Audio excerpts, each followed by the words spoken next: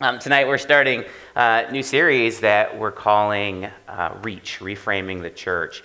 And I have been so excited to start this series because we're going to just spend some time talking about, what the church is, why we do what we do, and what is our vision. We've been spending a lot of time praying and talking to the Lord, like what are our next steps, And we're going to talk about the next steps of our campus here. So this coming Easter, it'll be 2 years since we've launched our campus, which is amazing to me. You think back, it's easy to always be looking forward with things, I spent a lot of time this week just looking back and remembering what it was like about 3 years ago when we started planning for this campus, and praying about this campus and feeling like God had given us this vision to plant something, this calling to plant something in Barberton. And so, we started the process of gathering a group of people together. Some of them have been here since the very beginning. And then 2 years ago, we launched this campus. And ever since then, we've been developing relationships with each other, getting to know each other, developing relationships with the community. And God has been working in the lives of many of us that have been a part of this, changing us, growing us, blessing us. And so during that time, we've been praying, and listening to him and asking him to show us what the next steps are. What does the future hold for us? And so now we sit here 2 years into it, and we're like, all right, we're going. Like, things are going. Things are moving. What do the next 2 years look like? And so that's what we're going to talk about in this series. We're going to talk about the future. We're going to talk about what that looks like for us as a campus and what it looks like for each of us individually.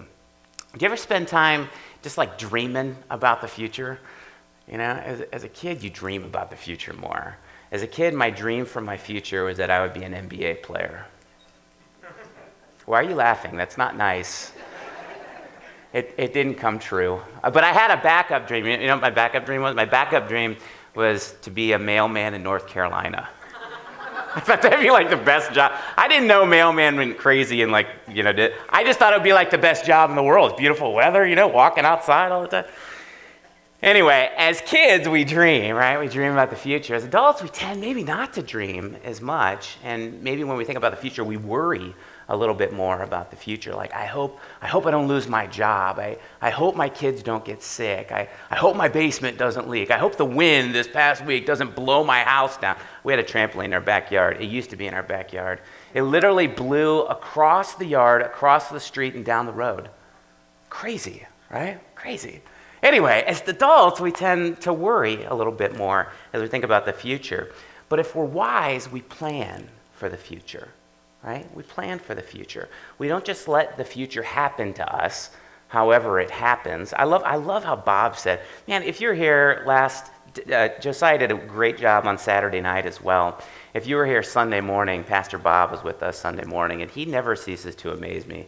That guy is incredible, late 70s, and just as energetic, as on fire as you could ever imagine. But one thing he said last week, he was talking about the future. He said, with the future, you grab life by the throat, right?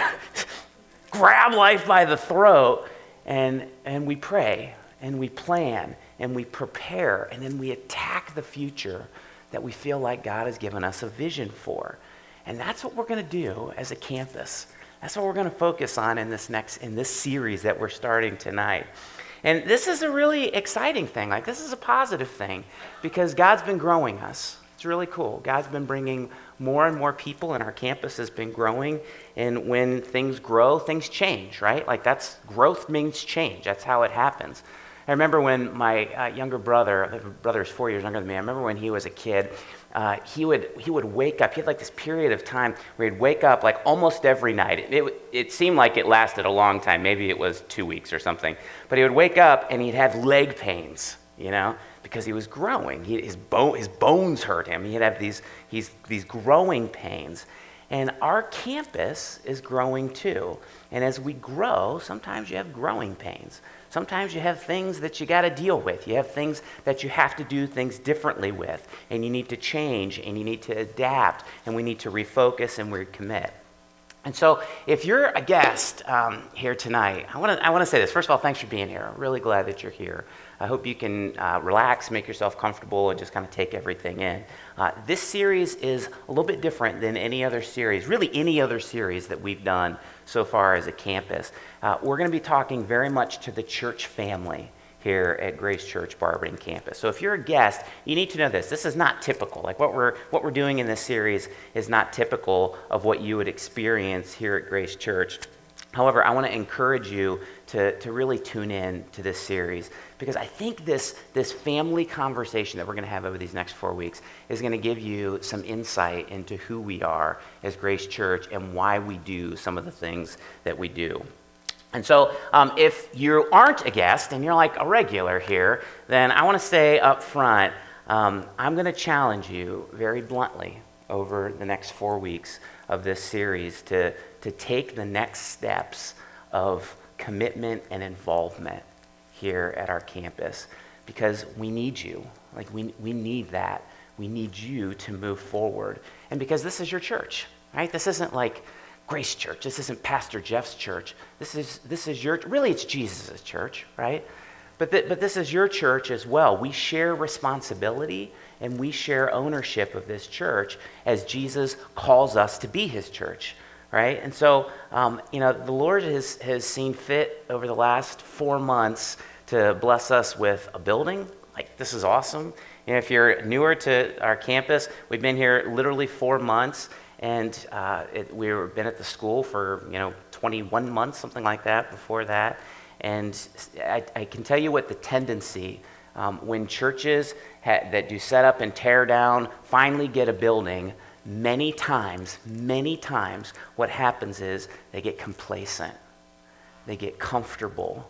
They start kind of coasting. Like, people go, they don't need me as much. I mean, they needed me when we had to set up and tear down everything. But all the chairs are here. They're comfy chairs, right? Like, they don't need me.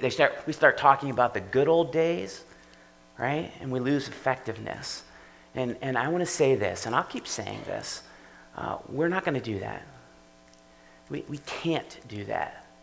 What we're doing here as a church, as Jesus' church, is too important. There is nothing more important that I want to do with my life more than making disciples for Jesus. There is nothing more important for me. And not because I'm a pastor and I'm supposed to, but because I've experienced the love of Jesus. I've experienced forgiveness. I've experienced acceptance, unconditional love. And so there's nothing more important that I want to do with my life than helping other people get a hold of that, helping other people experience that. And so it starts with my family first, right? Like I got to take care of my family. And so I got to help my kids understand who Jesus is. I got to help my kids become disciples of Jesus. And then I look to the world and I go, I want to help anybody else that God puts in my path become a disciple of Jesus. And here's the thing. I need your help. As a church, I need your help. It's not just the pastor's job, right? Like, this is all of our job. Because the church is the hope for the world. I believe that with all of my heart. The church sharing the rescue and healing love of God with the sick and dying world, that is our only hope. And so you and I have the cure to the root problem that the world is facing. We have the cure. I went a few weeks ago now to a conversation, a panel discussion on the opiate crisis in Barberton, and it was a great experience. They had, 12, 15 different people in this panel, and each of them spoke for probably 5 to 7 minutes, and they told a little bit about what they're doing or the organization that they represent is doing to battle this opiate crisis. And I walked away from that, and I'll be honest with you, I was amazed. I was amazed at all of the stuff that these different organizations are doing around our city specifically, to at least at the civic level, to help combat this problem of the opiate crisis. Barberton is one of the worst cities, really the 44203 area code, and Barberton specifically is one of the worst cities in the country for opiate overdoses. It's absolutely incredible. But you know what I walked away from that meeting thinking?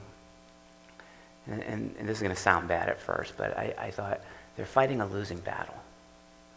They're fighting a losing battle. They are doing so much. Like so many people, so many organizations are doing so much, really all that they can do, all that we could really expect them to do to fight this crisis. But really, all they're fighting are the symptoms of a problem. They're not actually fighting the problem. They're fighting a losing battle because they're fighting the symptoms. And here's the thing. They're not equipped to fight the problem. They're not equipped to fight the problem. But you know who is? The church. The church is equipped to fight the problem. When people grasp how wide and high and deep and long the love of Christ is, and they receive it, they grab a hold of that, that's what's going to destroy the drug problem in our community. Because when we grasp that, then what happens? Well, I'm not looking to, drugs or alcohol or pornography or any other unhealthy way to make me feel good, to bring me satisfaction, to bring me pleasure. I already have it in Jesus, right? See, I walked away from that meeting thinking, man, they're doing a lot. Like at the civic level, they're doing all that they could do. And then I thought, church has got to do more. Like us. We got to do more.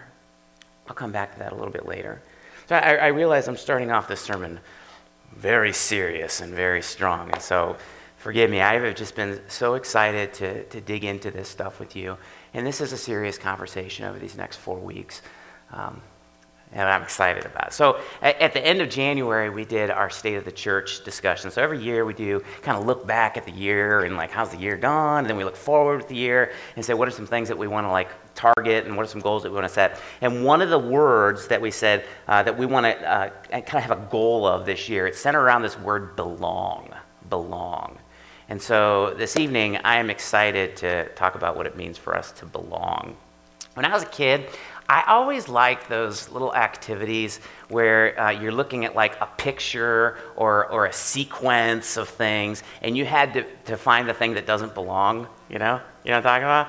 Like, I love those things. I like trying to figure out, like, what doesn't fit in these pictures. And so sometimes it's obvious. Like, that first picture. Sometimes it's obvious what doesn't belong, right?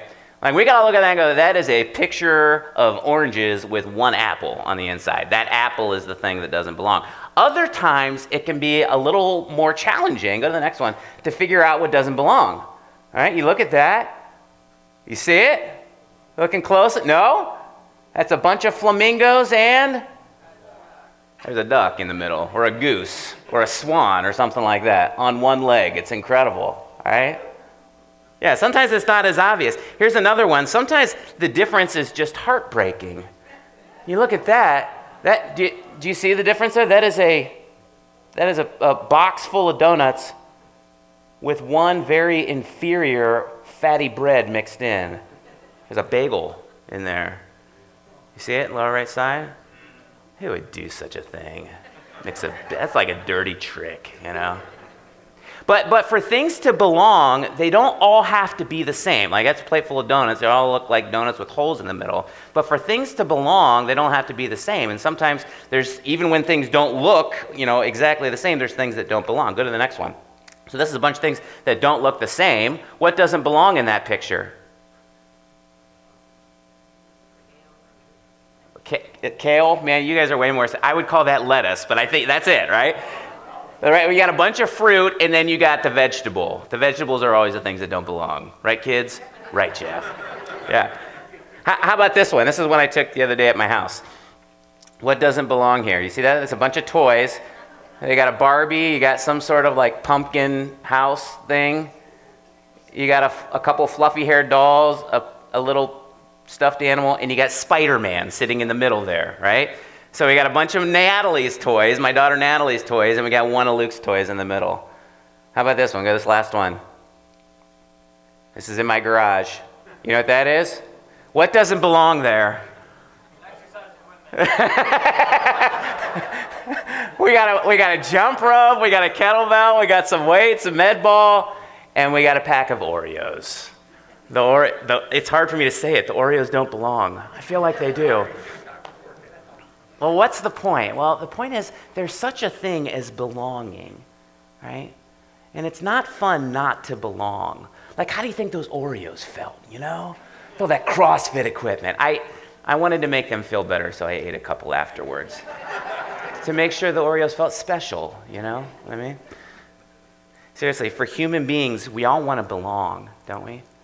And we feel terrible when we don't belong. Like, that's a terrible feeling when we don't belong, to be lonely. I was doing some research this week. It's always interesting to me to look at what the secular world, maybe that's a good way to say it, the secular world says about things. And so I was looking at just some kind of academia, the social sciences, what they say about belonging and the human need to belong. And it's interesting how broadly accepted it is outside of the church, just in the world, how broadly accepted it is that a primal need for us as human beings is to belong.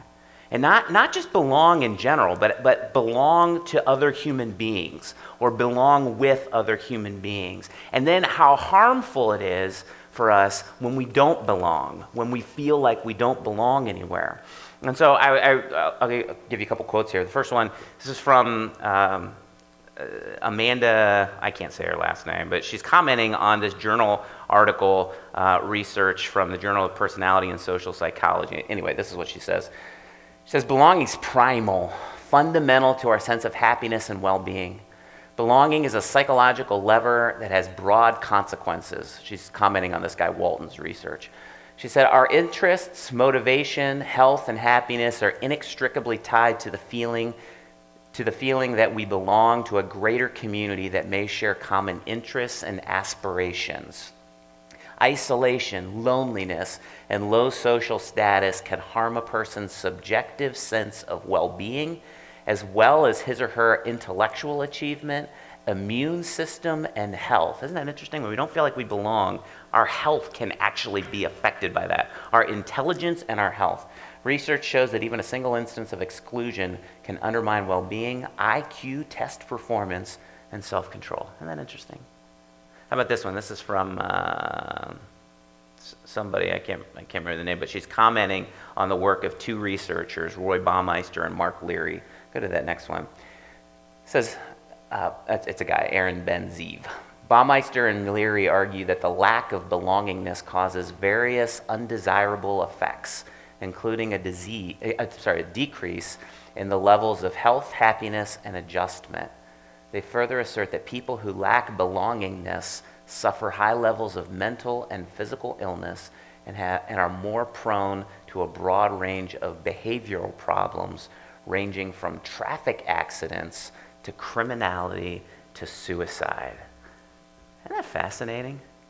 So without a doubt, like across the board, modern psychology tells us how important it is for us as human beings. It is a primal need as human beings to belong, and how beneficial it is for us when we feel that, when we feel like we belong, and how detrimental it is to us when we don't feel like we belong. Now, they don't always agree on what healthy belonging looks like, right? So they would maybe define what healthy belonging looks like differently, right? But they all agree that belonging is like part of how we're wired as human beings. Now, stop and think about that for a minute. Where does that come from? Where does that come from? Like, why do we all feel like we need to belong? Not every other life form on this planet feels that. Plants don't feel like they need to belong. In fact, most animals don't have the same sort of need. There's packs, but most animals don't have the same sort of need to belong the way that you and I have a need to belong. Where does that come from? Well, there's lots of different opinions out there of where that comes from. So some would say it's a simple result of evolution, right? Social belonging as an adaptation gives me a better chance of survival and the survival of my offspring. Strength in numbers, right? When we're gathered, when I belong to a pack, I have a better chance of survival. That's what an evolutionist would say. Other people might say, it's just like chance reality. It just is, it just happens to be part of how our species is made. In fact, maybe it's a negative part of our species. I need other people because I'm just not strong enough to do it on my own. That's how some people think. A Christian would see it differently. as Christians, we go, nah, belonging, it doesn't just give me a better chance of survival. That's not why I feel like I need to belong. It's not a weakness that I just have to mitigate, to deal with. No, that's not how it is. God made me this way. God, the one who created me, made me this way.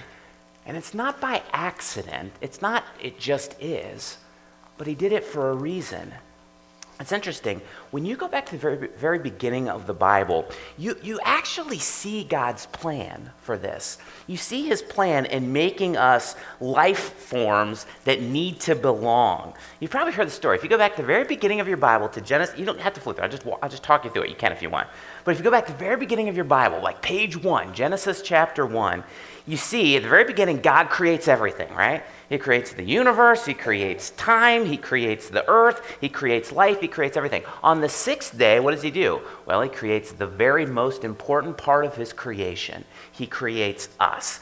And it says that when he creates us, he created us in his image. We are created in the image of God. It says that about nothing else that God creates. So we're like the pinnacle of his creation. He created us in his image. And so when God makes the very first person, Adam, it says in Genesis 2:12, he says, this is God who says this, he says, it's not good for man to be alone. I will make a helper suitable for him.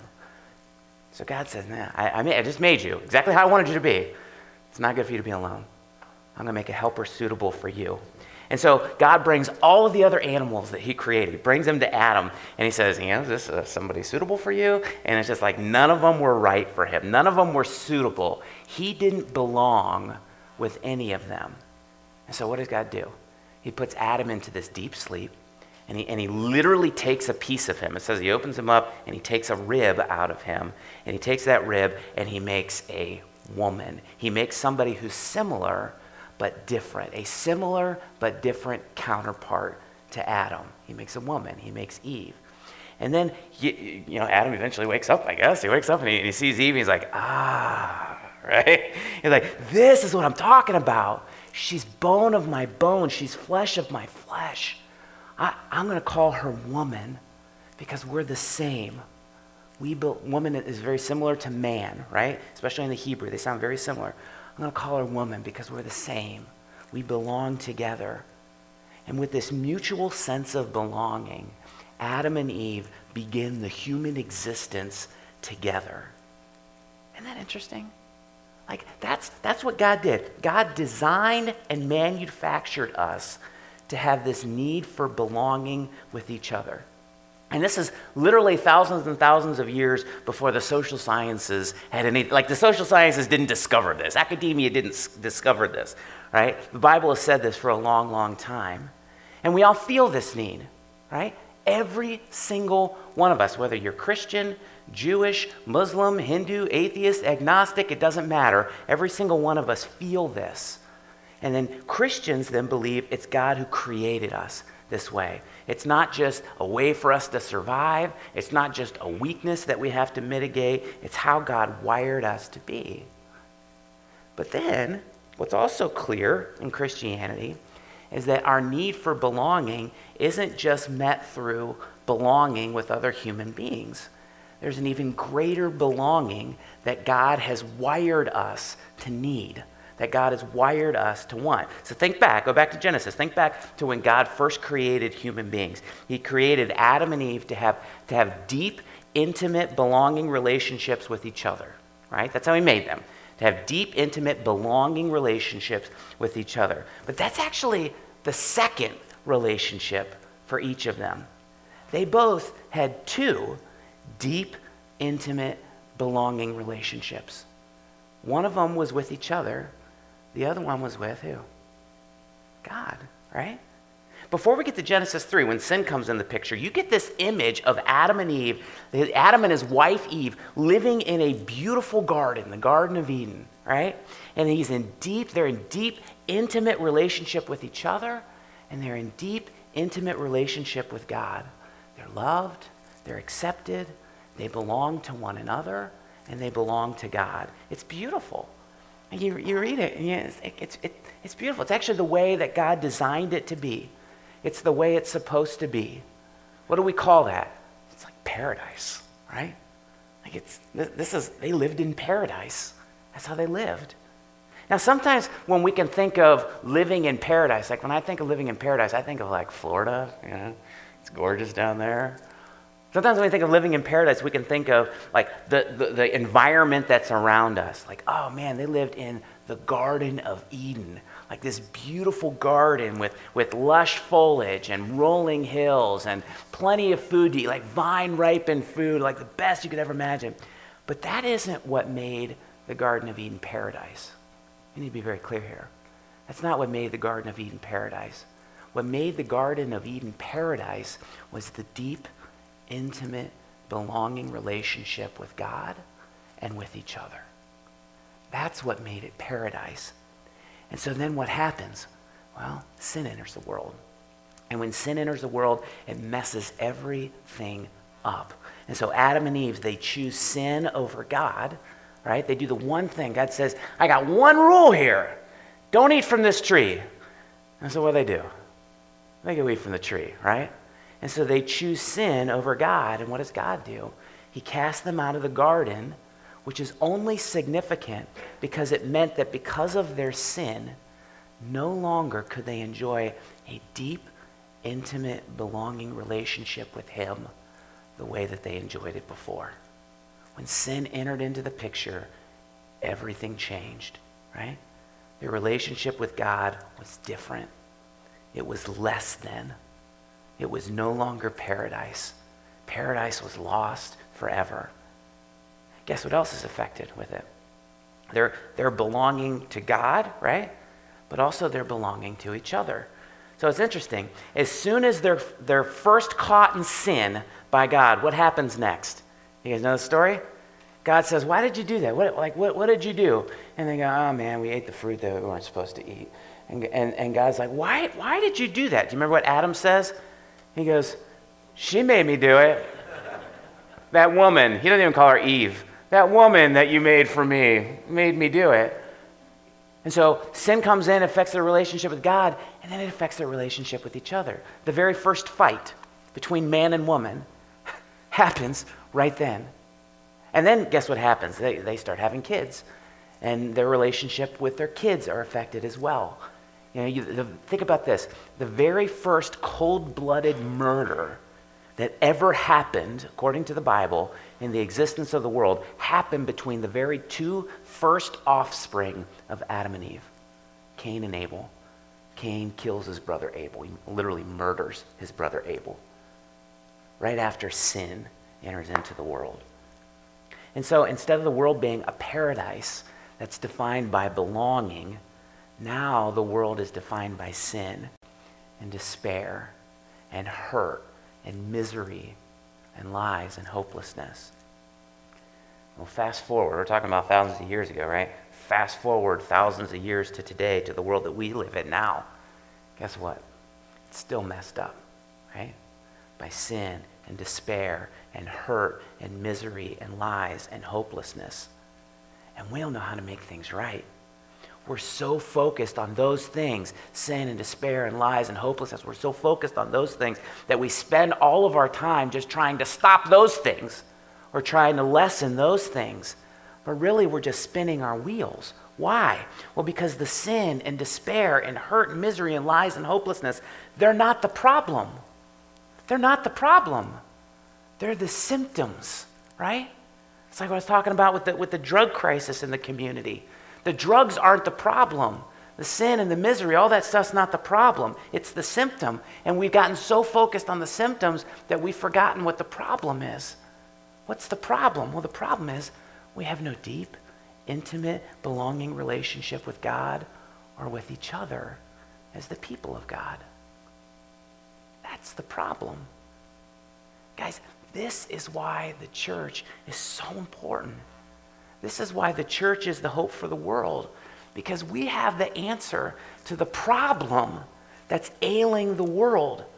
The world says, we want to belong, right? We're included with that. Every single one of us. We go, man, I want to belong. The church says, man, there is a deep, intimate, belonging relationship with the God of the universe that's available to every single one of us that will fundamentally change your life for the better, right?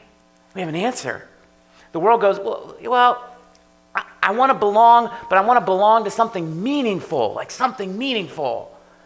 And we go, listen, when you accept that deep, intimate, belonging relationship with the God of the universe, you also have available to you a deep, intimate, belonging relationship with the people of God, with the church, who've been given the most meaningful mission in the history of the world, to go out and help other people be reconciled to a God that loves them, right? There's no more meaningful mission than the mission that the church has been given. Guys, listen, this is so important. If you're here tonight and you're like trying to figure out if this is the place for you, like what Grace Church is all about, this is so important for you to understand about Grace Church's understanding of the purpose, God's purpose of the church. Because some of our understanding of the church needs reframing. We got all these frames around, right? Some of our understandings of the church needs reframing. Listen, this is so important. The end goal of belonging in the church is not to grow and mature and fall deeper in love with God and have my spiritual, my emotional, my relational needs met. That is not the goal of the church. That's not the end goal of the church. If that's what you think being part of the church is about, you're missing it. You're missing it. Because the church is not just about us. I am not the end goal, and neither are you.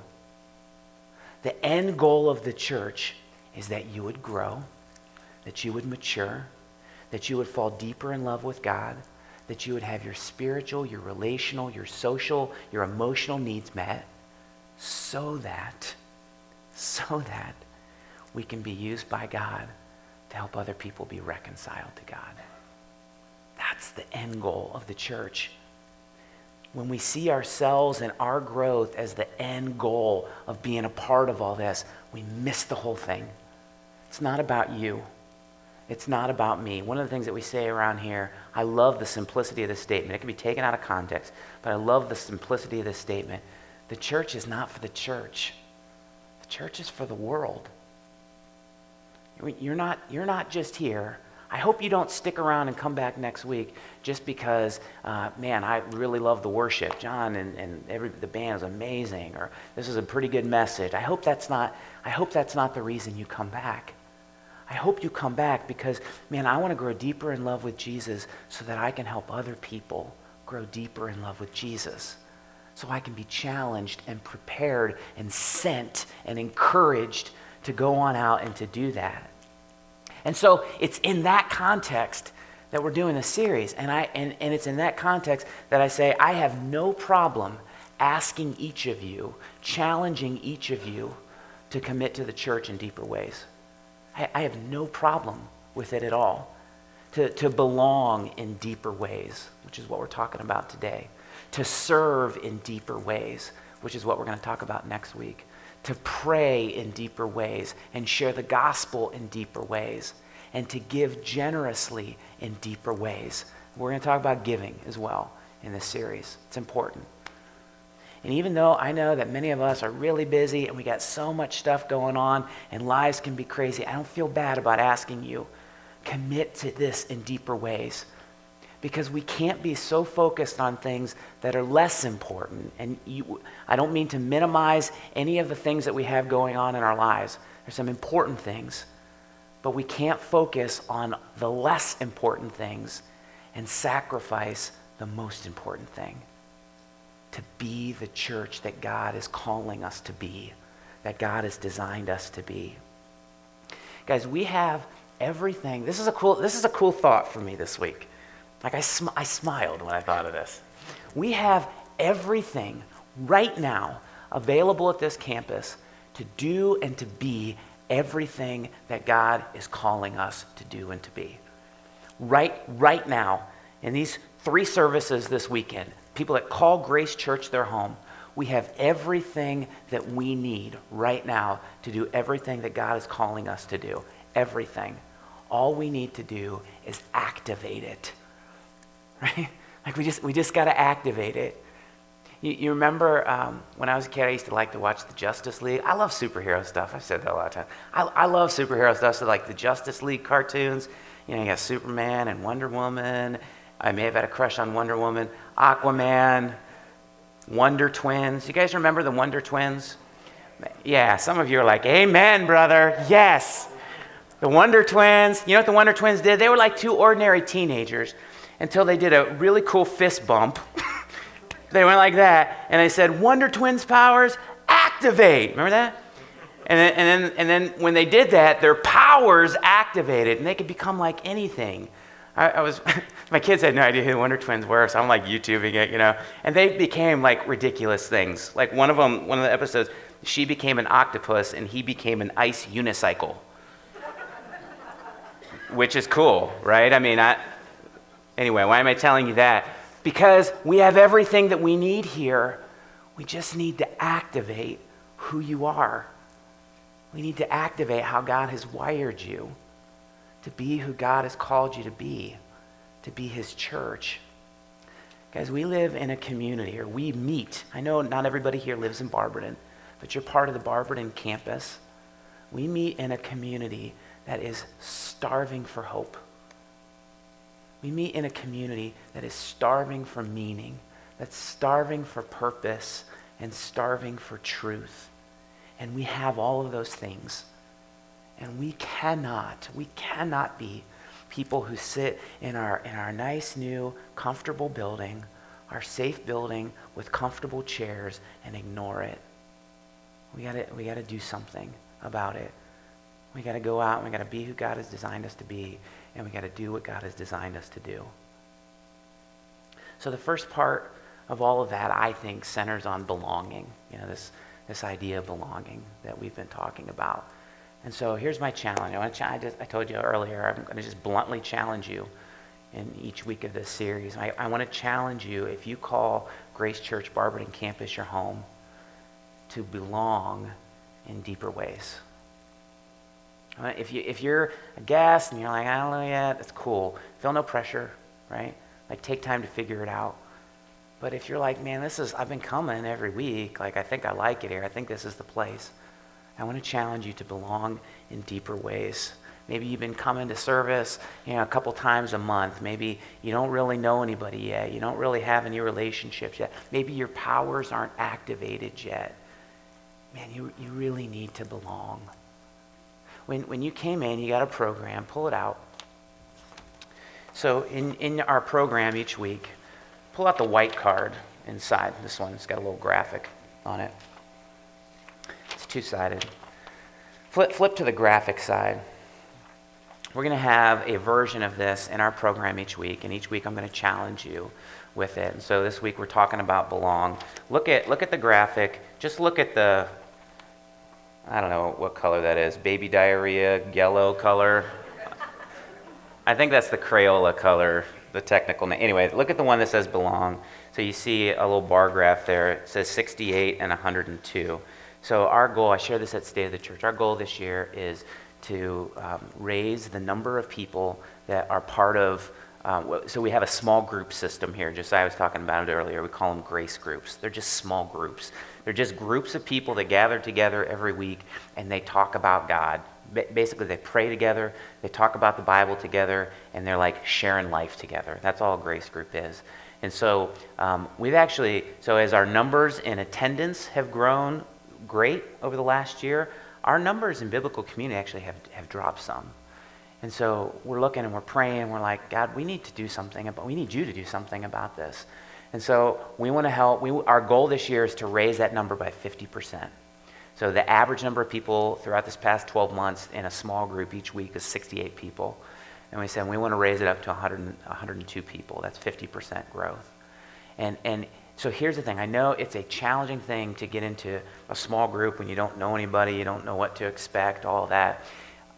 Josiah in the back and one or two of our grace group leaders after each of the services this weekend are going to be hanging back there where Cap's sitting, right in front of the soundboard back there. And it literally is going to be a 10, 15-minute discussion. And all we want to do is answer any questions you have, give you a little bit of information, what a small group, what a grace group is like, and help you take the next steps to belong, right? And so many of you are connected to a group. It's awesome. We have a list of the groups back there. There's about 10 of them. If you are able to, after the service, go back there and talk with them. If you're not, mark it on here. Put your contact information and mark it right under belong. It says, I want to get connected to a grace group. Or the second thing that we got coming up next weekend is our Discover Grace class. And so this is like Grace Church 101. You know, like, who are we? What are we about? Why do we do what we do? The staff is there. We have lunch together. We're going to do it right across the parking lot in the student ministry building over there. And so that's next weekend. If you want to be a part of it, it helps us as we plan for food to know. You know, it's funny. The last time we did this, afterwards, I had a bunch of people that were like, oh, I wanted to go. I forgot to mark it. Or just mark it. Like, if you want to go, tell us. We would love for you to go. If you forget until next weekend, I guess that's fine. Still come. But it would help us if you mark it on there to come to that. And so that'll give you basic information about who we are. You can mark that on there. After service, you can go right over there, and we will do everything possible. We won't harass you. We won't make life difficult for you. But we'll do everything we can to help you get connected to a group of people that you can feel like you belong with, that you could do life together with. That makes sense? If you guys have questions, I'll be around afterwards as well. We want to help you take that next step.